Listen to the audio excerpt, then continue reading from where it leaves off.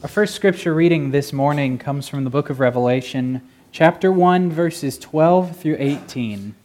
Hear now the word of the Lord. I turned around to see the voice that was speaking to me, and when I turned, I saw 7 golden lampstands, and among the lampstands was someone like a son of man, dressed in a robe reaching down to his feet, and with a golden sash around his chest. His head and hair were white like wool, as white as snow, and his eyes were like blazing fire. His feet were like bronze glowing in a furnace, and his voice was like the sound of rushing waters. In his right hand he held 7 stars, and out of his mouth came a sharp double-edged sword. His face was like the sun shining in all its brilliance. When I saw him, I fell at his feet as though dead. Then he placed his right hand on me and said, "Do not be afraid. I am the first and the last. I am the living one. I was dead, and behold, I am alive forever and ever, and I hold the keys to death and Hades." Our second scripture reading this morning comes from the book of Ezekiel, chapter 1, verses 25 through 28. Hear now the word of the Lord. Then there came a voice from above the vault over their heads as they stood with lowered wings.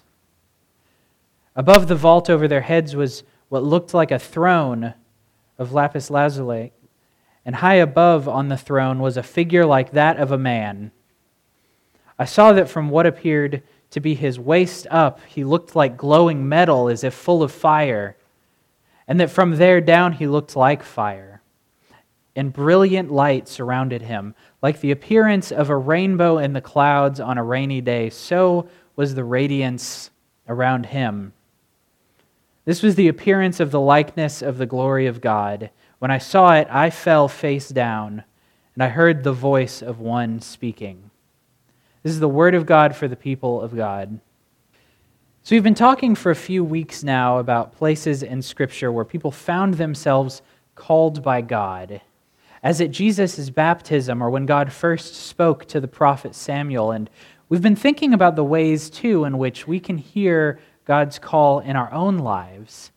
But with all of the noise in our lives, with how many things demand our attention on a daily basis, it can be difficult to hear God's call. And even when we do hear it, there's no guarantee that we'll understand it. But there's another obstacle that stands between us and following God's call, though, which I think is just as critical. It's all fine and good to talk about hearing and understanding, but what about when you do hear what God is calling you to do, and you do understand what's being asked of you, and you find yourself frightened by it? With how much we emphasize praise and celebration and rejoicing in the Lord, it seems strange to also acknowledge that every instance in Scripture where someone found themselves in the presence of God or one of His angels left them absolutely terrified. But both of those things can be true at once. We can celebrate the work that God has done and is doing while also recognizing the sheer magnitude of His power.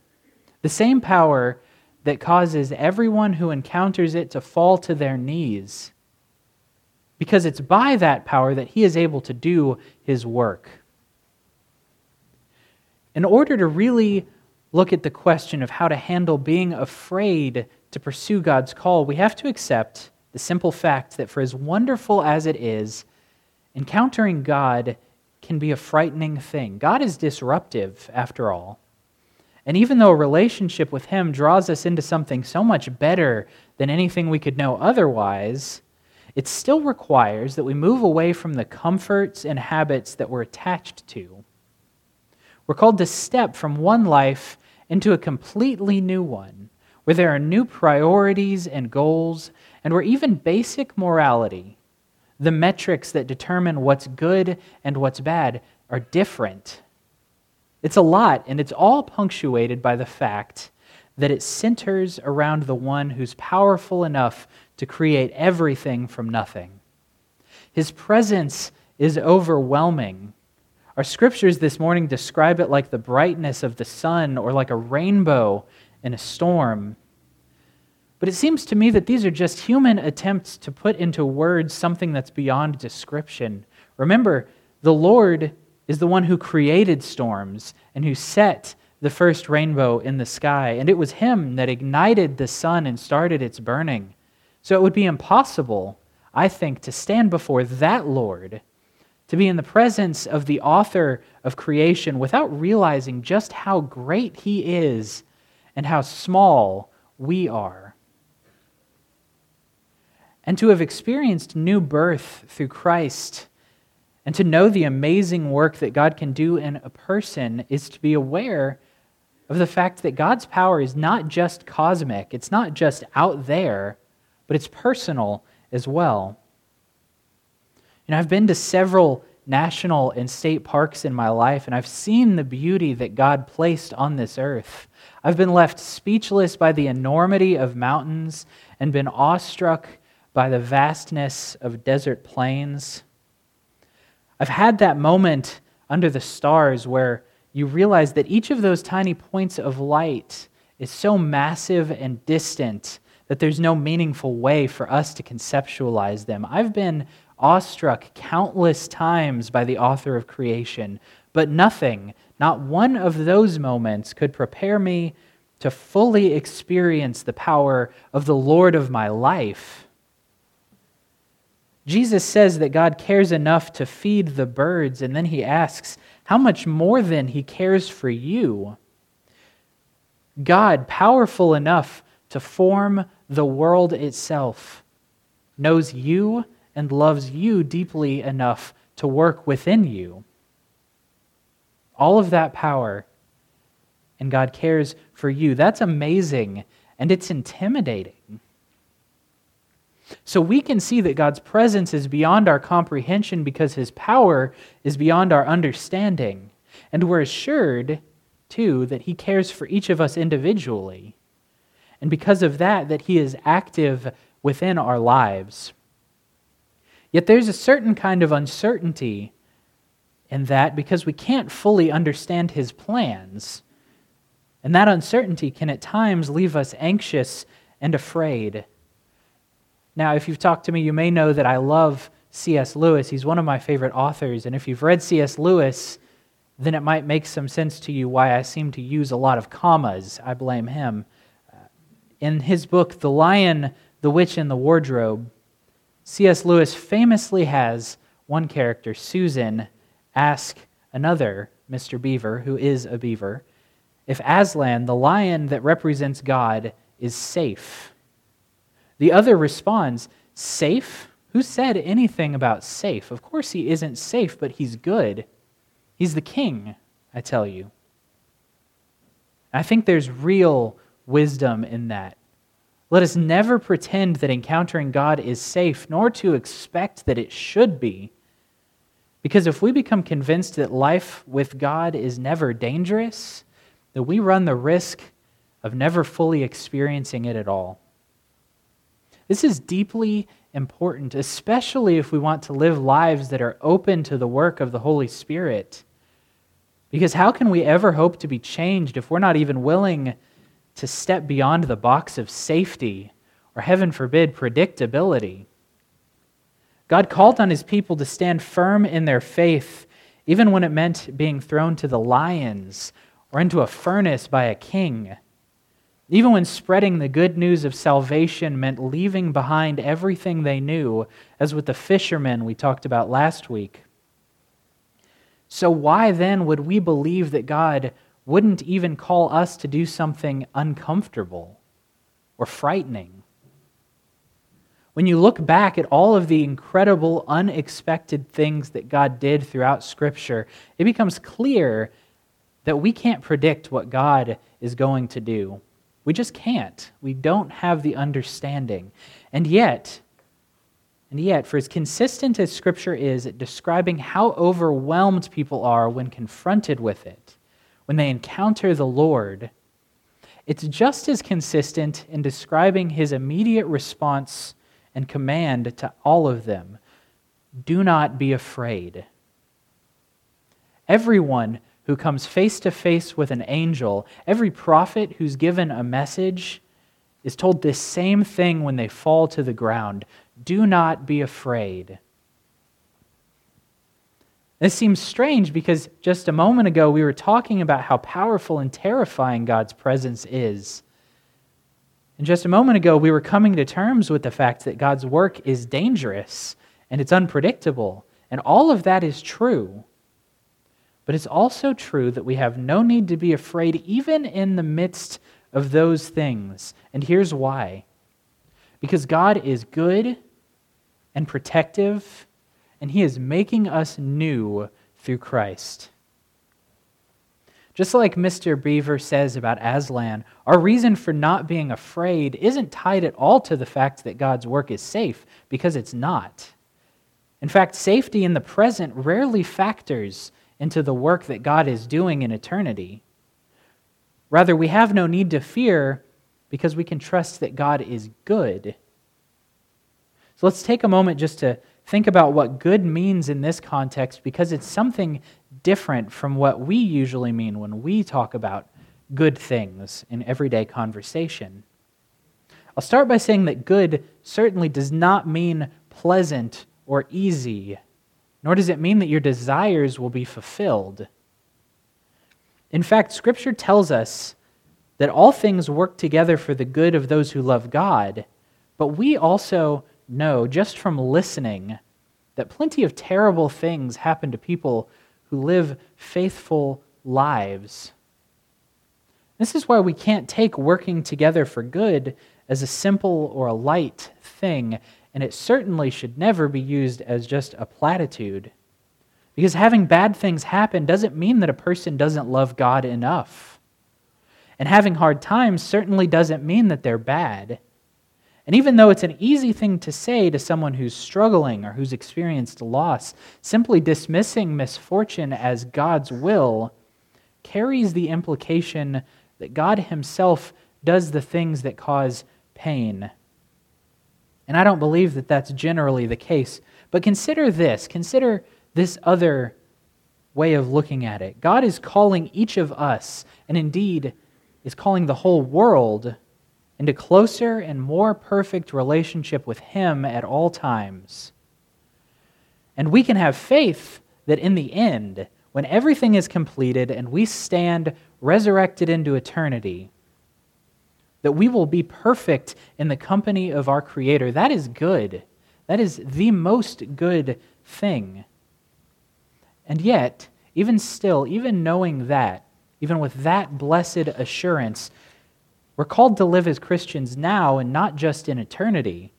And so we also have to look at how God is working now as well. As I said, it's clear that bad things happen to faithful people, so we can be sure that working for our good doesn't mean that everything in every moment will work out perfectly. But consider this. No matter how bad the situation, no matter how terrible a loss or a tragedy, God can and does continue working in the midst of trials and hardships. Whether by giving comfort, strength, and peace, or by using a faithful person to show His love, or in another way altogether. And in that, by working in the midst of a seemingly unworkable situation, God does work for our good in even the worst of times. And we also know that God is protective. I mean, just think about all of the forces that are competing at all times for your affection. All the lies that our world tells you you must believe in order to be happy. Everything around us bombards us continuously, trying to woo us with promises that this thing, this product, this experience is the one that you can't live without. It's amazing that any of us can believe otherwise. There's no doubt in my mind that God is continually fighting for your soul because He's protective of it. And not only does God work for the protection of our souls, He is, in fact, creating within each of us hearts of strength and courage by making us new through Christ.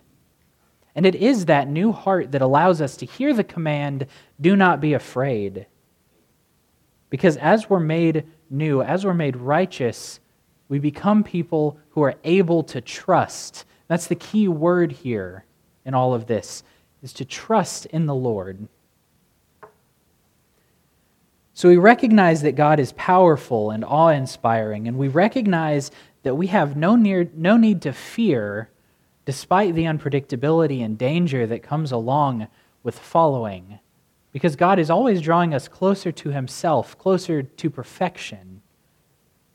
When we accept that God is not safe, but He is good, and we're willing to approach Him anyway, even knowing that He's not safe, we can find ourselves in the same place as the prophets in our Scripture. Not just the Scriptures we read this morning, but all of the prophets throughout. Standing amazed before the glory of God. And out of that glory, God speaks and gives us His message. Out of that glory, God presents us with His calling. Ezekiel tells us that he fell face down upon seeing the likeness of God. John does the same upon seeing Jesus standing in glory. Now, certainly this is partially out of fear. God wouldn't have to reassure them otherwise. But these were holy men, standing in the presence of the one to whom they devoted their whole lives.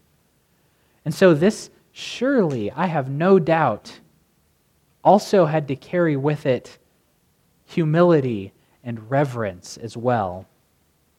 Finding themselves before their Lord, Ezekiel and John would have recognized their own inadequacy and unworthiness and felt the need to repent and be purified, but they would also have been struck by the majesty and perfection of the Lord their God and filled with worshipful joy.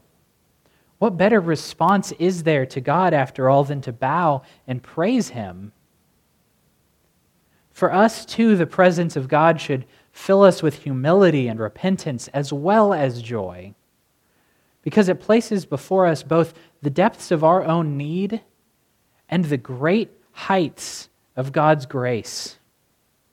We are fallen people, and Scripture is clear that the only wages we earn by our own actions are death. And yet, we simultaneously see that God, in His eternal goodness and kindness, has given us the opportunity to claim the righteousness of His Son, Jesus Christ, as our own, so that we're judged by His life rather than ours. With humility and thanksgiving together, we bow before the Lord, ready to hear and listen to His word. And it is a great word indeed. Here's a question for you. If you had to do it in just a few sentences, how would you summarize the gospel? Something I might say is this. I might say that the good news of Jesus Christ is that the world is being made new, that our desperate search for wholeness and fulfillment and satisfaction can be finished, because in Jesus Christ we can have all of those things. And in His death and resurrection, He overcame death itself. So if He conquered death and we stand with Him, then what do we have to fear? But here's the thing, though. That's how I might present it to you as I stand in the pulpit of this church and you sit in the pews. But that's probably not how I'd present it to someone that I meet on the street. You see, it's important that we not just bow before God sometimes, but that we live lives of humble, joyous submission, listening always for the good news, because the message is so all-encompassing that it can meet the needs of anybody, no matter what they are. For someone, for example, from a broken home, part of the good news is that God has prepared a place in His own house for them. And it might resonate to share Psalm 23 that says, "Surely goodness and mercy will follow me all the days of my life, and I will dwell in the house of the Lord forever." or for someone who's lived with little. We can proclaim that God has a setting for them at the heavenly feast, because nobody will be lacking for anything in His kingdom. Read Scripture and listen to the promises that God makes. There's a lot of them. And don't try to box Him in to narrow expectations, because the work of God is abundant and it's open to everybody because everybody needs it. And so we have to know that the invitation of the gospel is meant for everyone as well. And finally, as we hear God's message and see what He's calling us to, we have to be willing to follow through and proclaim it. As I said, part of that involves seeing the deepest vulnerabilities and needs in one another's lives and proclaiming that Christ can work there to lift them into wholeness. But we're called to do more than just proclaim the gospel with our words. Our church, our community of faith, is called on by God to be a part of the body of Christ and to do His work in the world. So as you recognize the needs of the people around you, also recognize that you can show God's love to them through your actions as a Christian, and that we can through our actions as a church. Take, for example, somebody who's lived a lonely life. We can tell them that not only does God have a place for them where they are wanted in His house, but we can say, we also, as a part of the body of Christ, have a place for you here, and we want you with us. So go out from here this morning, humbly listening for God's call. Go looking for His awesome presence in the world and His incredible work in your life, and don't be afraid to testify to what He's doing. And go knowing that the good news of the gospel is meant for everyone, and that the invitation to see and be a part of the Lord's work is extended to all people. Know those things and proclaim them to the world with confidence in the name of Jesus Christ. Amen.